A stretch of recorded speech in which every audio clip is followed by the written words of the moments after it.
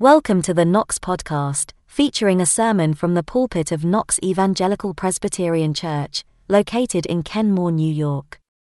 Psalm 119 is the largest chapter in the Bible. This chapter is longer than the entire books of Obadiah, Jude, and 2 John. 176 verses. 22 stanzas. 2,500 words. The length is indeed intimidating. But it is rich and worthy of study and emulation. In today's sermon, the second in the series, When a Real God Meets a Real Life, entitled, Just Passing Through This Life, Pastor Justin reminds us that this life is only a journey, that our final destination is eternity with Jesus Christ, and that God promises to help us reach our final destination through His Word, that we call the Bible. Let's open our Bibles to Psalm 119. Okay, on page 599 in your pew Bibles, Psalm 119, we'll be reading verses 17 through 32 today. Let's rise as we hear God's word.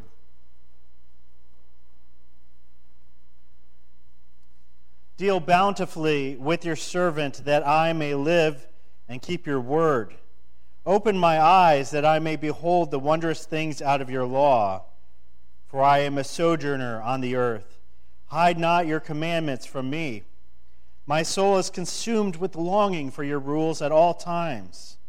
You rebuke the insolent, accursed ones who wander from your commandments. Take away from me scorn and contempt, for I have kept your testimonies. Even though princes are plotting against me, your servant will meditate on your statutes. Your testimonies are my delight, they are my counselors. My soul clings to dust. Give me life according to your word. When I told of my ways, you answered me. Teach me your statutes. Make me understand the way of your precepts, and I will meditate on your wondrous works. My soul melts away for sorrow. Strengthen me according to your word. Put false ways far from me and graciously teach me your law. I have chosen the way of faithfulness. I have set your rules before me. I cling to your testimonies, O Lord. Let me not be put to shame. I will run in the way of your commandments when you enlarge my heart. Let's pray. Dear Heavenly Father, how precious are your words. More precious than silver, more precious than gold.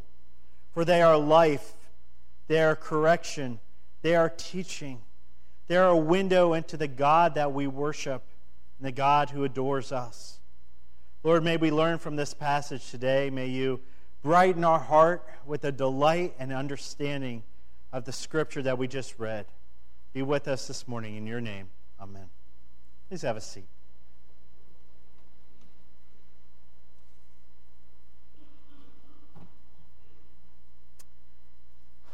My dad did not mess around when it came to road trips at all. When we always went on these super long road trips as a kid. We're talking like 20, 30 hour long. Let's drive to South Dakota today. Why not? Let's go down to Florida. And so his strategy was we were up and we were in that car when it was like 2 a.m. in the morning. And we would drive straight 21 hours until we got to where we wanted to be. If we were lucky, we'd get one rest stop at somewhere along the way, a little bathroom break. But we did not go for side activities. We did not go, oh, look at that. That looks interesting. Let's stop there for a while. My dad was on a mission, and he did not want to stop until he got where he wanted to be. And, of course, now I'm totally like that as well. Maybe I'm not as strict. We do stop for some fun things when we go on road trips.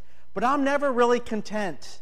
I'm never really happy and satisfied until I'm at my destination, until the GPS counts us down to the 0-mile marker.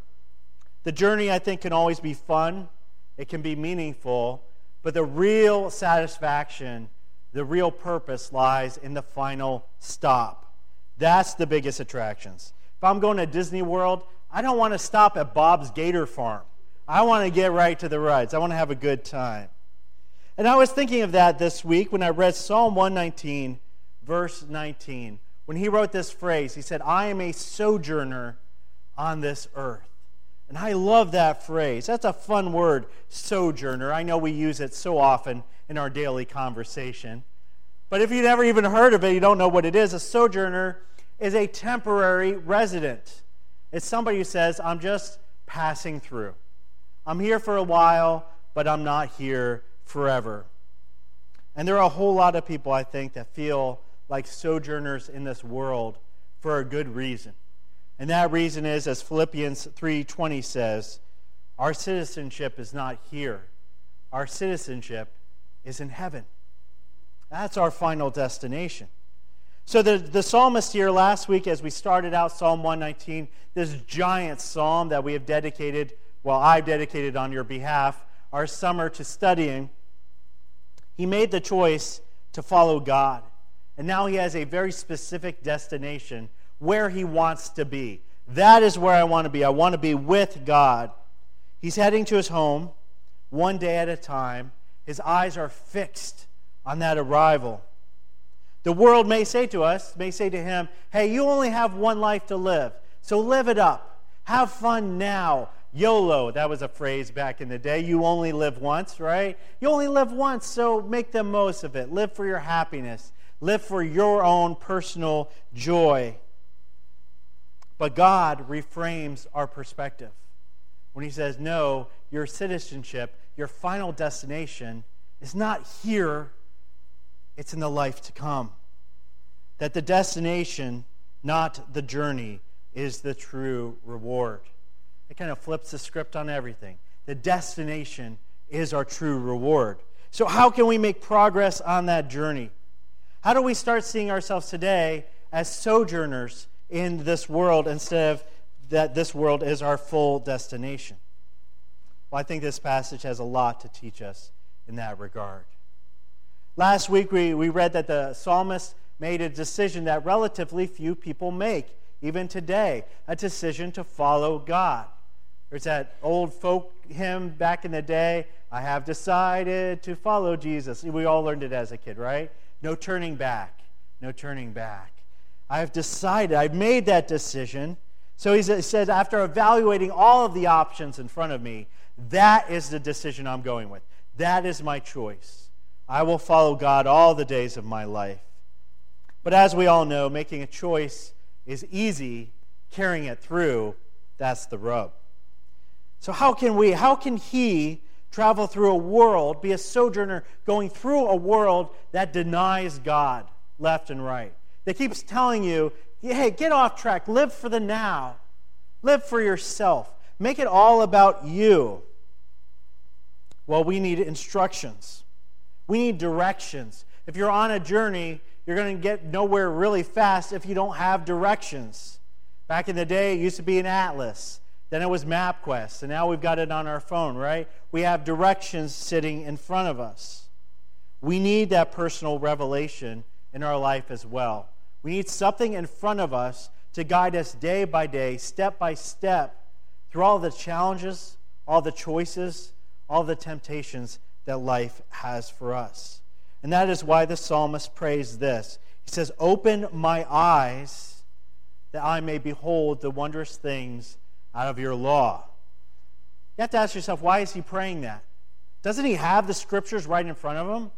Isn't he already reading them? Why does he ask God to open his eyes?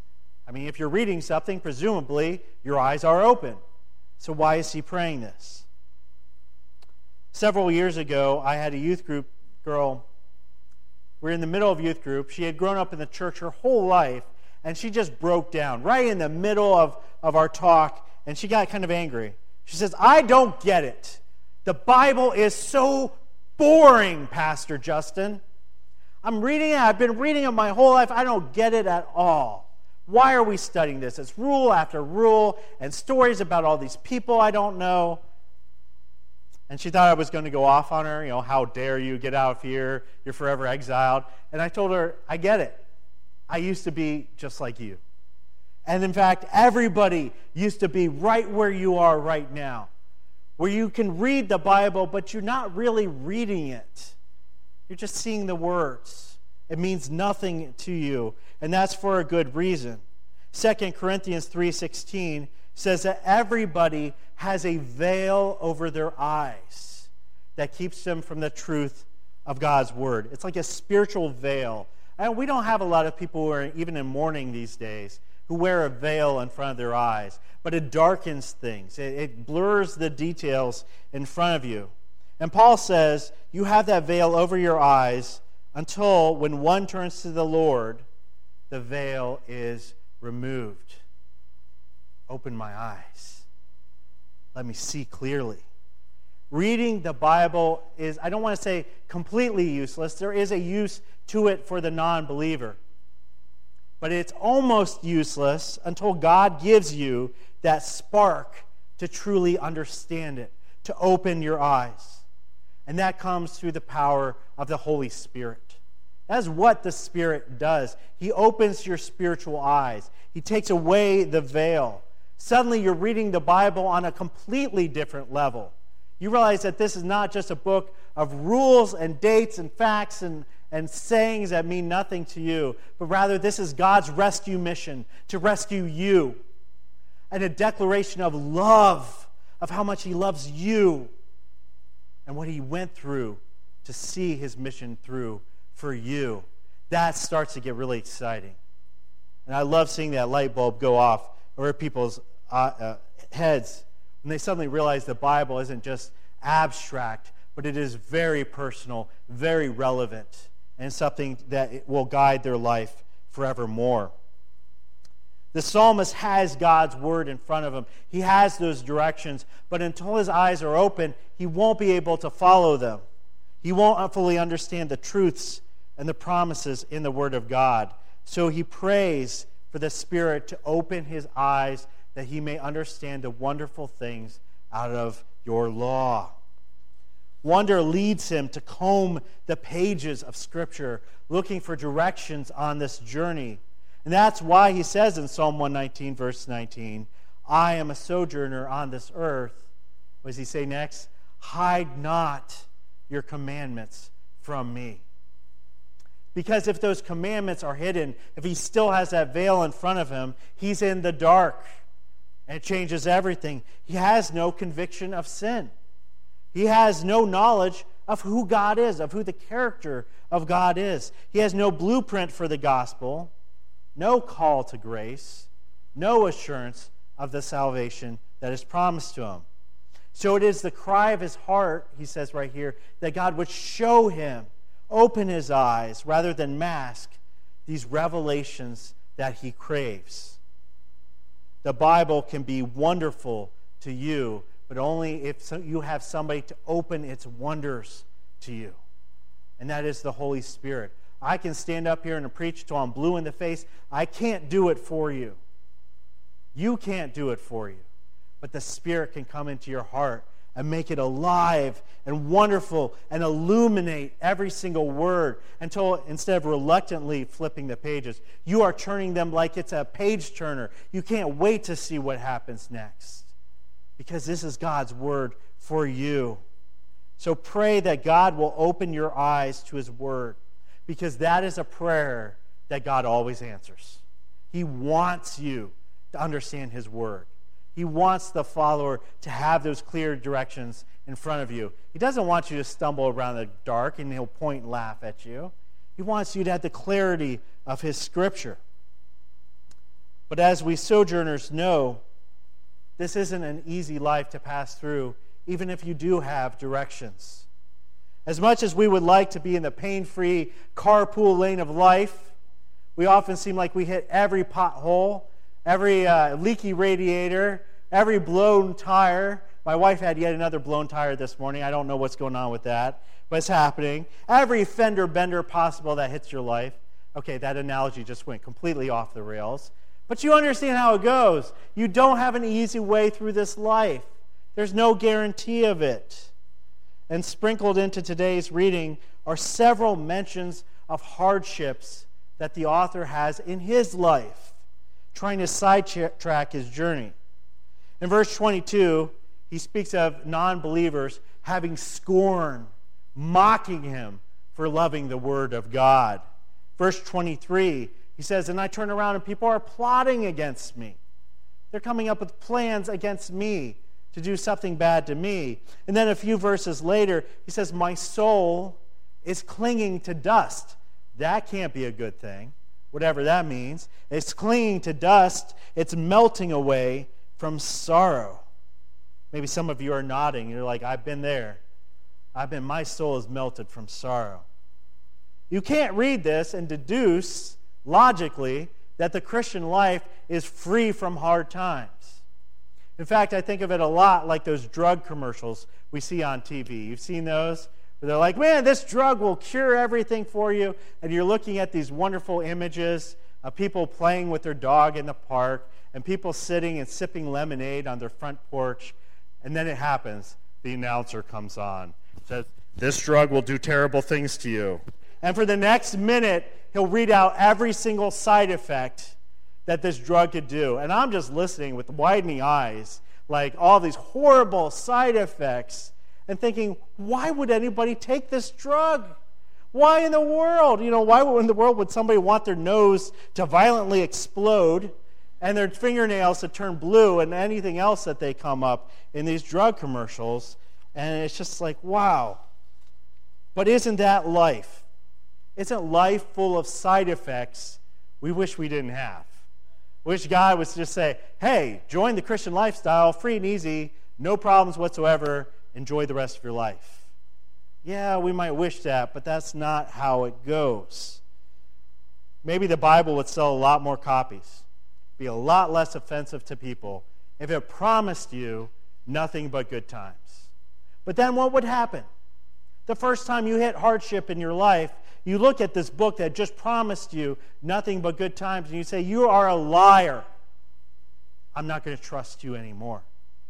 Whereas we get the Psalms now, and the Psalm says it's going to be hard, but the good news is that you'll have help getting through these hard times.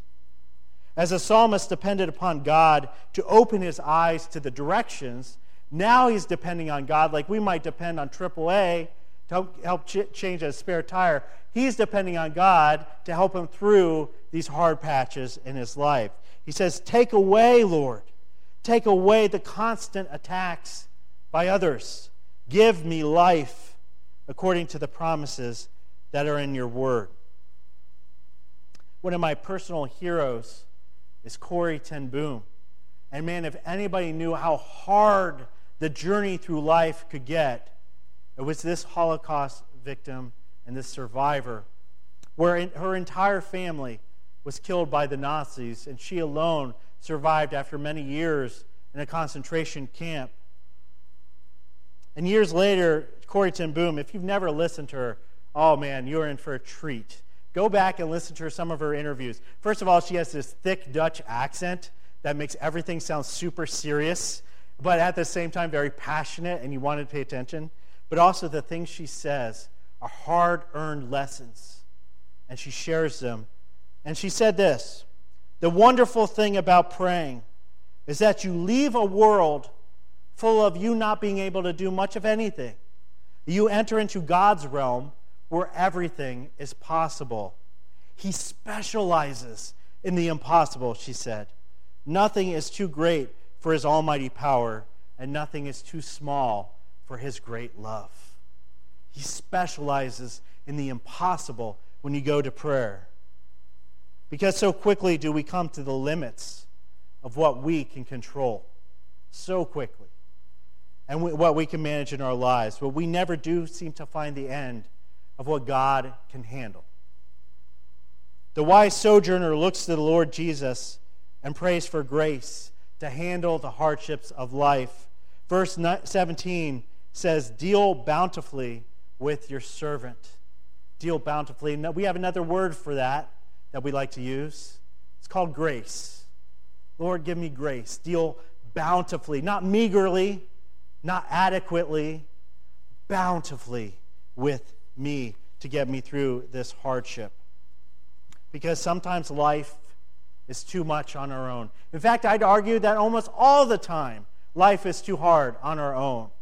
And we're going to get plowed under, and we're going to find ourselves in a well of depression. We're going to find ourselves struggling to handle everything without the unmerited favor that only Jesus Christ can provide for us. Only He can deal bountifully with us as we are dealing with life's side effects. However, we wouldn't know that this grace was available if we didn't read it on every page of the Bible. That's why we've got to open our eyes, why we need that. To make it through these hard parts of the journey, pray for those blessings from God. Say, Lord, today, I don't know how I'm going to get through it, but I need your grace. I need your favor. I need you to deal bountifully with your servant today so that I can get through today and do you proud. Pray for that. Of course, as anybody who's ever been on a long trip knows, there usually comes a moment that you get hopelessly, irrevocably lost, even in today's GPS age. In fact, technology sometimes lies to you, doesn't it? Back in 2019, there was a glitch with Google Maps. A lot of people use Google Maps. And on that day, everybody who was going to Denver International Airport was redirected by Google Maps to the middle of a field in the middle of nowhere. Dozens after dozens of cars were just following each other, blindly following these false directions, and they ended up in a field full of mud. And these cars started sinking in the mud. They got stuck, and hundreds of cars suddenly started calling tow truck services, and they were so far away from the airport. They were led a false way.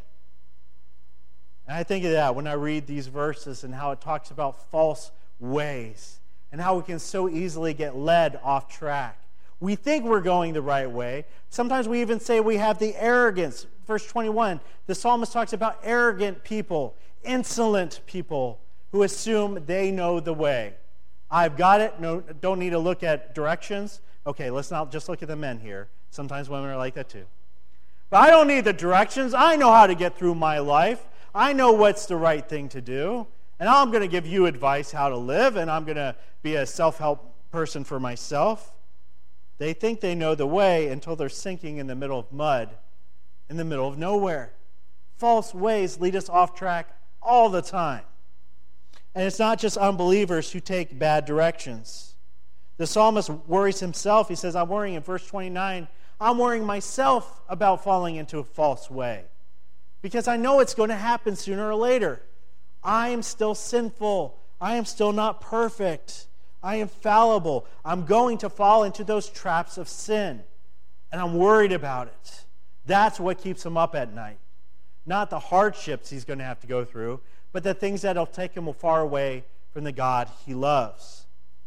So once again, and this is going to be a common refrain throughout all of Psalm 119, once again, he depends on God for help.